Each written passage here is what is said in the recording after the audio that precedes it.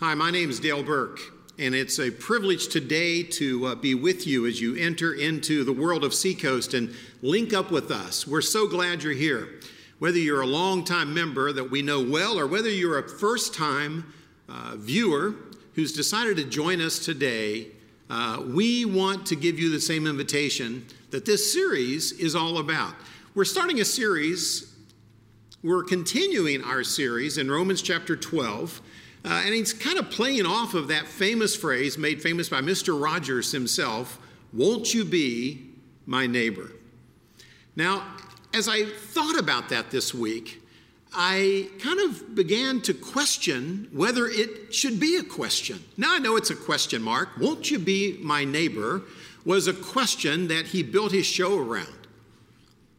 But in reality, as I listen to Mr. Rogers, having watched him many years, as I thought about what he's trying to communicate in that statement, I think it's a question, but a whole lot more. What it really is not just a question, it's an invitation. He's inviting his viewers he was reaching out through the camera to his audience, kind of like I have to today because of our lockdown, reaching out to invite his audience, to invite them into his neighborhood. And not just into his neighborhood, but into the challenges that he believed in what a real neighbor should be like, and what a real neighborhood could be like if it was made up of neighbors of the sort that he was out to produce. You see, when Mr. Rogers reached out, he was talking to every kid. But actually, here's the secret. He wasn't really talking to the kids. He was talking to their parents and the kids. And he was inviting them to take the challenge to make this world a different kind of neighborhood. He was talking to a neighborhood and a world that was broken at the time, just as ours is today. It was a world full of problems. It was a world full of pain and suffering. It was a world full of prejudice and difficulties. And he was reaching out and saying, let's see if we can create a different kind of a neighborhood, a different kind of a world. We at Seacoast believe that when Jesus Christ came from the Father to the earth, died for our sins, rose from the dead, that what Christ came to do was kind of similar. He came to invite us into his world. As he entered our world, died for our sins, rose from the dead, he came to invite us through faith in him to see if we can't make this world a different kind of neighborhood. We believe that he can, and in fact, he's doing just that. I really believe that today, as we go through this difficult time, there is so much tension in the air. I feel it. I feel it big time. I feel it with my own family. I feel it in my own home. I feel it in my neighborhood. I feel it every time I turn on the news. There is so much tension in whether it's the politics or the politicians or the policies of, are we going to keep locking down or are we going to open up? We live in a world in which there is a real need for what we're going to study today. There's a need for what God calls love that's real. Love that's real. But before we go there, let's kind of remember where we've been with this series. As we've been teaching through Romans 12, the first thing we did was we went back in time to Romans 1 through 11. Because we needed to go back and understand that before you really can apply and live the lessons of Romans 12, you've got to remember that everything we do in life as Christians is rooted in the grace of God. Romans chapter 1 through 11, if I were to take one verse of Scripture to summarize them, it would be this. Ephesians 2 verses 8 and 9 says it this way. It says, "By grace you have been saved through faith, and that not of yourselves, it is a gift from God." God has given us life by grace. We didn't earn it. We don't deserve it, but he's offered it through Christ and his death and resurrection as a gift. But then Ephesians chapter 2, 8 and 9 is followed by verse 10, which says this. I think this is a summary of Romans 12.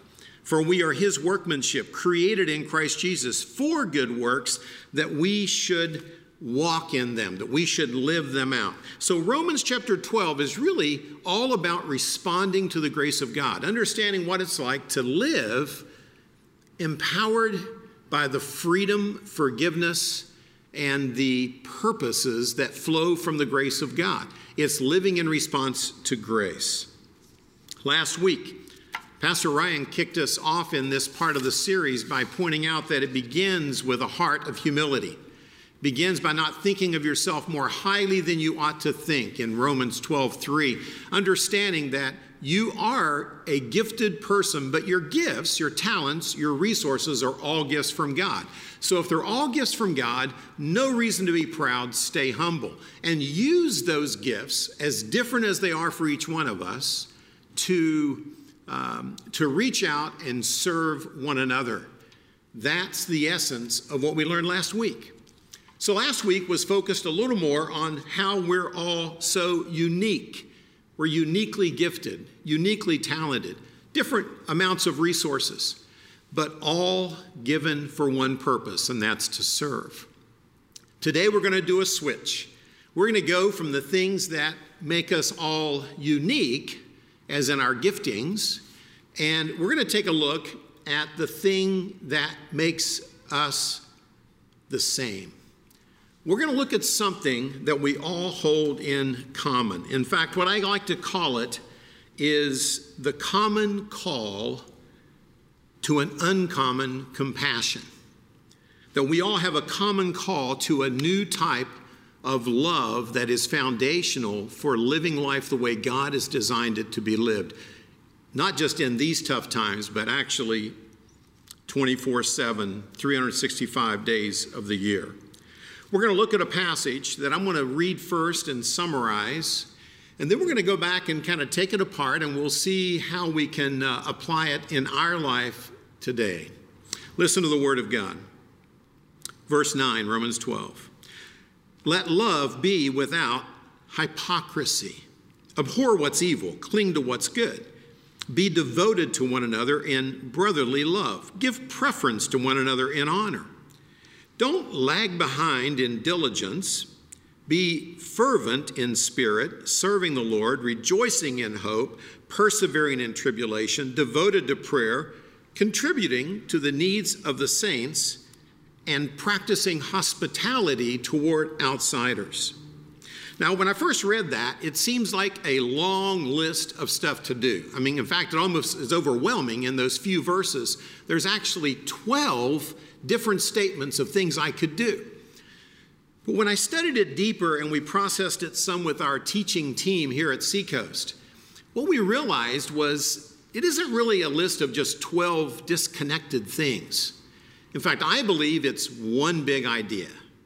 And then that one big idea, kind of like a diamond, has different facets, and each phrase makes like another facet to the diamond. In fact, I think you can actually summarize it as one big idea that is expressed in 4 major facets. So first, what is the big idea? Well, I think as God often does, the Apostle Paul leads off with his big idea. Let love be without hypocrisy.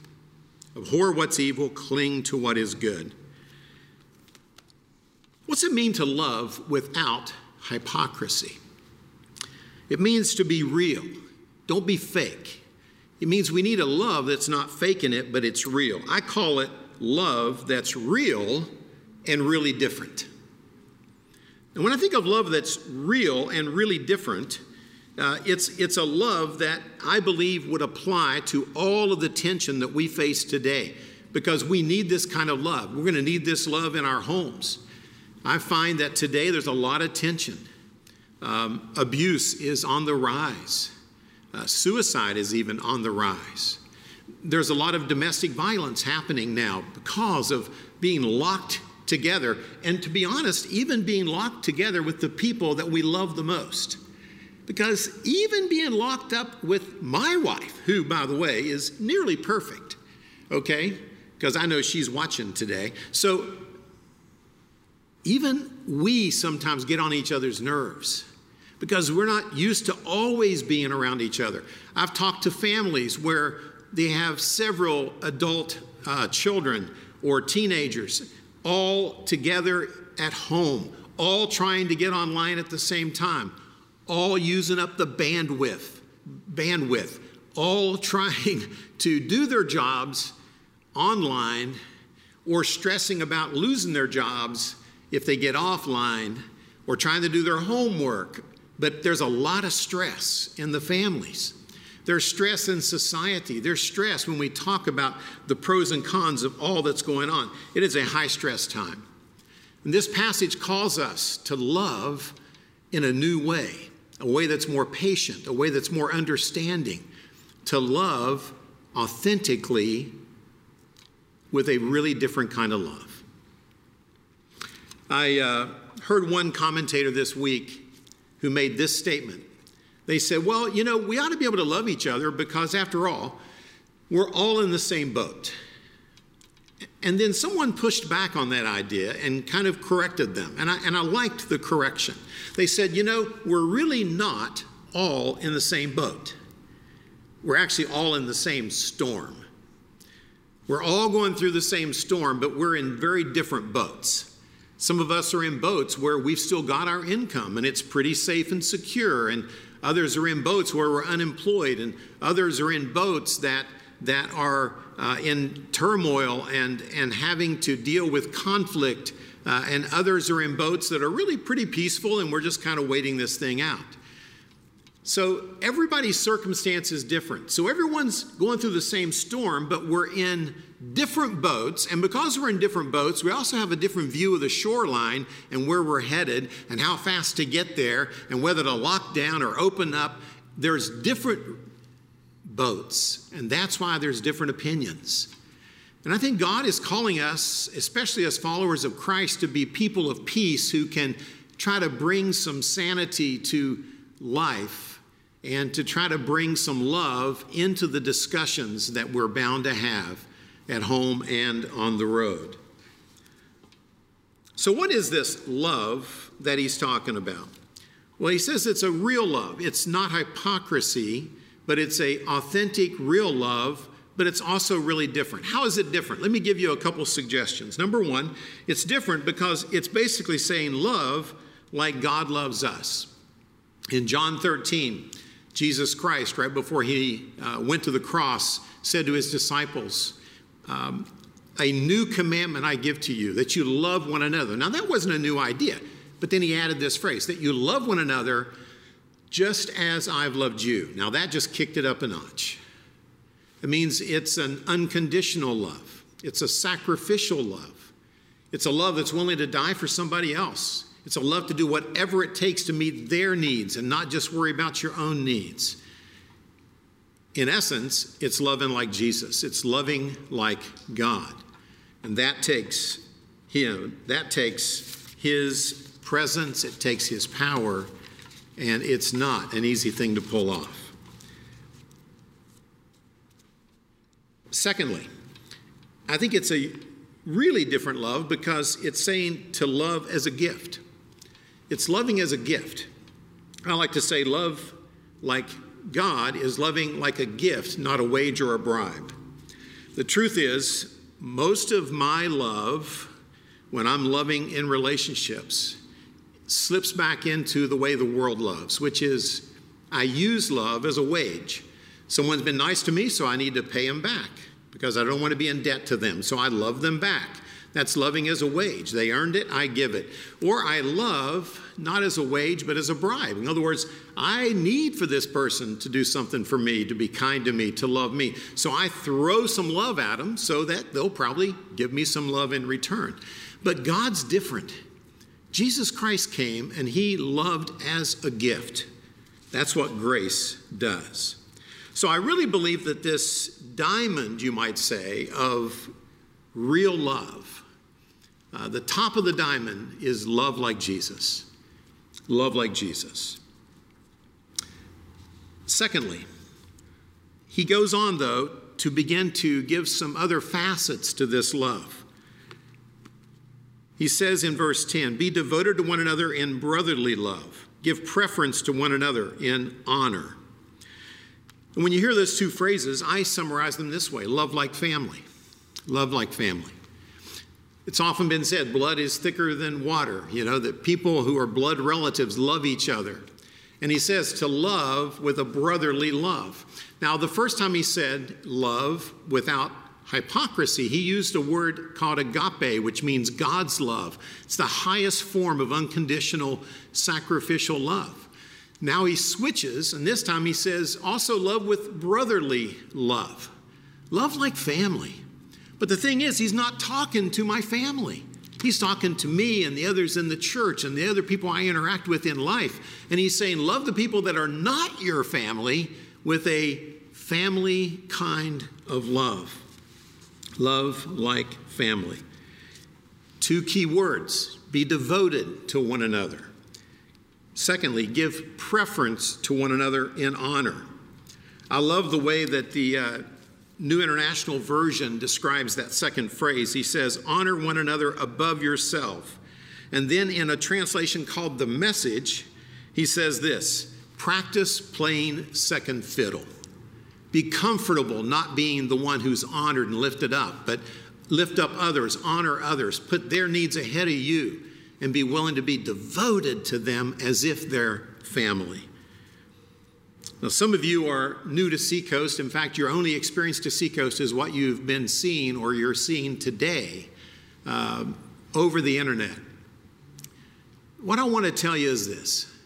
I am thrilled that you're seeing us today and with us today. But let me tell you something. You're in for a real treat when this thing's over if you choose, as I hope you do, to show up and to come and be with us here in Encinitas. Because being with us, you're going to experience the love of family. This is one of the friendliest places that I've been to. Disneyland likes to say it's the friendliest place on earth. I don't believe so. I think the Church of Jesus Christ is and should be the friendliest place on earth. And I pray that that's what you experience at Seacoast. Now, I love having you with me today, but to tell you the truth, I am a hugger. I'd love to be able to give you a real hug, be able to give you a real handshake, and then I'll probably give you some disinfectant to sanitize your hands. But the reality is we miss being together because we want to love like family. So love like Jesus with a real authentic love. Love like family. The next facet of this love is love like you're all in. Love like you're all in. I love this next set of verses. Don't lag behind in diligence. Be fervent in spirit, serving the Lord, rejoicing in hope, persevering in tribulation, devoted to prayer. When I wrap all those together, I say it's saying to me, Dale, love like you're all in. Don't love half-heartedly. Give it your best. Really invest yourself in people.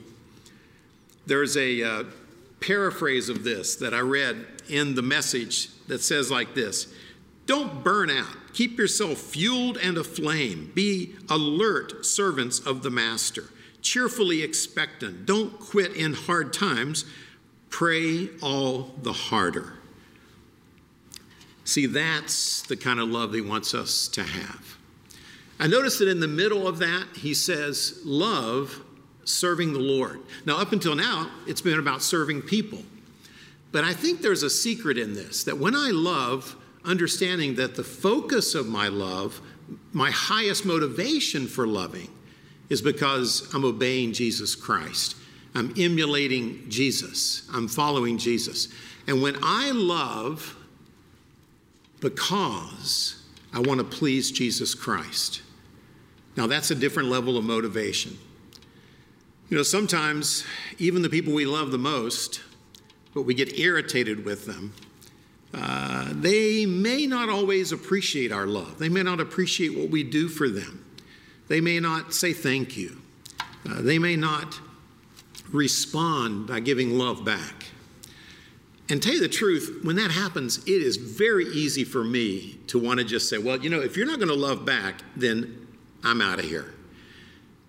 But when you serve Jesus Christ and you love people as an act of serving him, Christ is the one person that I serve who always appreciates it, always deserves it. In fact, he deserves way more than I give him because he's the one who died for me. He's the one who gave his life to give me life. So serving Christ as my highest motivation actually empowers me to stay true to serving other people, especially when they're kind of difficult or hard to love. But last but not least, we hit the final facet of love. And here's what it is. It's in verse 12, it's in verse 13. He says, to love, contributing to the needs of the saints and practicing hospitality. Now, there's two sides to this, but I think if you roll them together, what he's saying is be generous. Be generous with your love. Be generous with your money. Be generous with the help you offer people.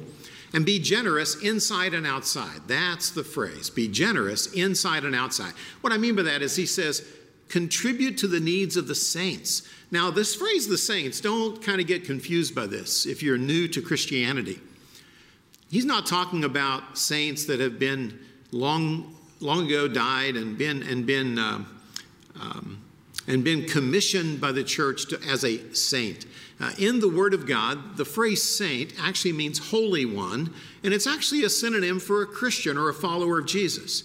So every follower of Jesus Christ who's trusted in him is referred to as a saint. Not that they are saintly, believe me. I'm not saintly, but I'm a saint. And so would you be a saint if you have trusted in Christ? So what he's saying is, watch out for the needs of the church. Care for one another. But then he adds, and practice hospitality. Now, that may sound like it's a command to throw a party at your house. No. What it is this. The word for hospitality is from a Greek word that actually means a lover of strangers. So now he's saying, don't just be generous and love those within your church, within your circle. Our calling here at Seacoast is to love Encinitas. It's to love North County. It's to love California. It's to love this world, this nation, and beyond our borders. So our command is to love, but it's to love people who are not a part of us. We don't exist as a church for us only. We exist for you.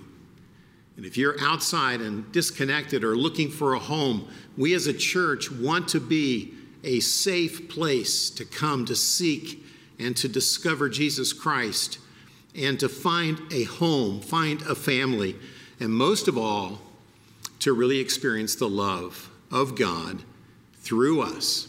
As imperfect as we are, that's our goal. Practice hospitality.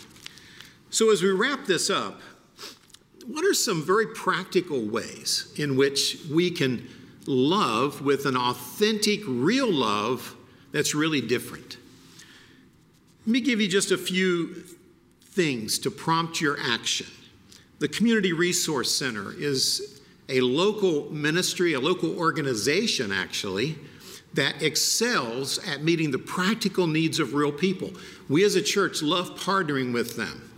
And we would encourage you to consider being generous toward them and giving of your time and resources to partner with them as well. They're a great organization. So partner with them to help meet the needs of those in our community that are most needy. Secondly, I heard a story of a young couple in our church. Their plan was very simple. When they went into lockdown, they notified all of their neighbors, look, anytime I'm going to Costco, anytime I'm going to the store, I'm going to call you. I'm going to send you an email. You bounce back your list. I'll get it for you. A very practical way in which people are reaching out to love people that are their neighbors and beyond. Becky and I, when this whole pandemic took off, were not in our neighborhood. We were actually in Africa. We had flown into Entebbe, Uganda, and we were doing a training near Entebbe with pastors. And while at the training, a lot of these pastors would bring their kids with them. In fact, it's very common for mothers to be seen sitting in the audience with a little kid or two on their lap, listening, taking notes. Very common. Cutest kids in the world. Well, one day, though, while I was busy training, Becky noticed that one of those children looked very listless. This child was trying to sleep on her mother's lap, but she was listless and she looked sick. And Becky inquired how she's doing and found out she had a fever. And we thought, well, this kid needs to see a doctor. And there was a clinic very close by the training. So while I'm busy doing my thing, my wife stepped out and facilitated helping this mom take her baby to the nearest clinic, got the baby checked out, found out, by the way, over the next 2 days, found out the baby actually had typhoid and pneumonia. Typhoid and pneumonia. This child's life was in danger. And because God had planted us there for those 3 days, we were able to hopefully, maybe even bring life and save the life of this young child and be a blessing to this young mom. You never know what God's doing around you, but God wants us to open our eyes and look for cases where we can make a difference. Last week, the New York Times ran an article that caught my attention about the fact that there is most likely going to be a global famine that's going to flow out of this economic turndown and the battle with COVID-19. And when I read the article, it just shocked me. The article said that it's estimated that the number of deaths due to starvation will most likely double this year to 265 million people who will die not of the virus, but for lack of food, starvation. Well, that caught my attention. You see, I've been in the Kibera slum, the largest slum in Nairobi, which has over 1 million people living with no services, no public services at all, in a slum of 1 million people. And it's only one of 6 slums in the city of Nairobi. I've seen the slums of Kinshasa in the DRC, Congo, where we have friends from our church who are serving there, helping the poorest of the poor, rescuing young women out of prostitution. That's the passion of our church. Well, that's going to be a huge need as we go forward. So I'm not sure what your calling is to help address that need, but whether we're trying to help people in Encinitas or in Tebi, in San Diego County or in Africa, I think God calls us to do something. He calls us to love. He calls us to care. And you ask, Dale, how can we as a church help 1 million people? Millions of people. You know the answer to that? You can't help millions of people, but you can help one. When Becky and I got back, one of our pastors that we knew in Kenya, we found out that he was unable to pay his rent, perhaps unable to buy food as he moves into this crisis time as Kenya was locking down. I can't help everyone, but by God's grace, we were able to send some help and transfer some funds into the account of his wife to help them. So you can't help millions, but you can help one. I would encourage you to look for trusted partners locally, like the CRC and your church, trusted partners globally, and ask God, what can I do to simply help one? So what's the secret to creating a different neighborhood? What's the secret to loving your neighbor as yourself? I'd say it's this. Love with authenticity. Be real. And be really different in how we love. Not as wages and bribes, but love as a gift. We've received grace from God. Love by grace. Do that in your family. Do that with your kids, with your parents even. Do that with everyone within your touch, but then also seek to do that around the world. Love that's real. Love like a family. Welcome people into your life as if they're family. Love all in. Love as if you're all in. Be willing to put yourself out, sacrifice like Jesus Christ sacrificed for me on the cross, and love with a passion. And then finally, to get really practical, love with generosity. Look for one person that you can help at a time and share what you have. And as you do that, I think you put a smile on the face of God. Let me pray. Father God, thank you so much for what you teach us about how to be a neighbor, how to change our neighborhoods, one person at a time, loving like Jesus, loving all in, loving like a family, loving with generosity. And I pray, Father, that as we do this, we remember that it's not by our strength we do it, it's by your grace, it's by your Spirit, it's by your power that we try to live this way. God is love. We're his children. So, Father, I pray that we would imitate our Father to the glory of our Lord Jesus Christ. In Christ's name, amen.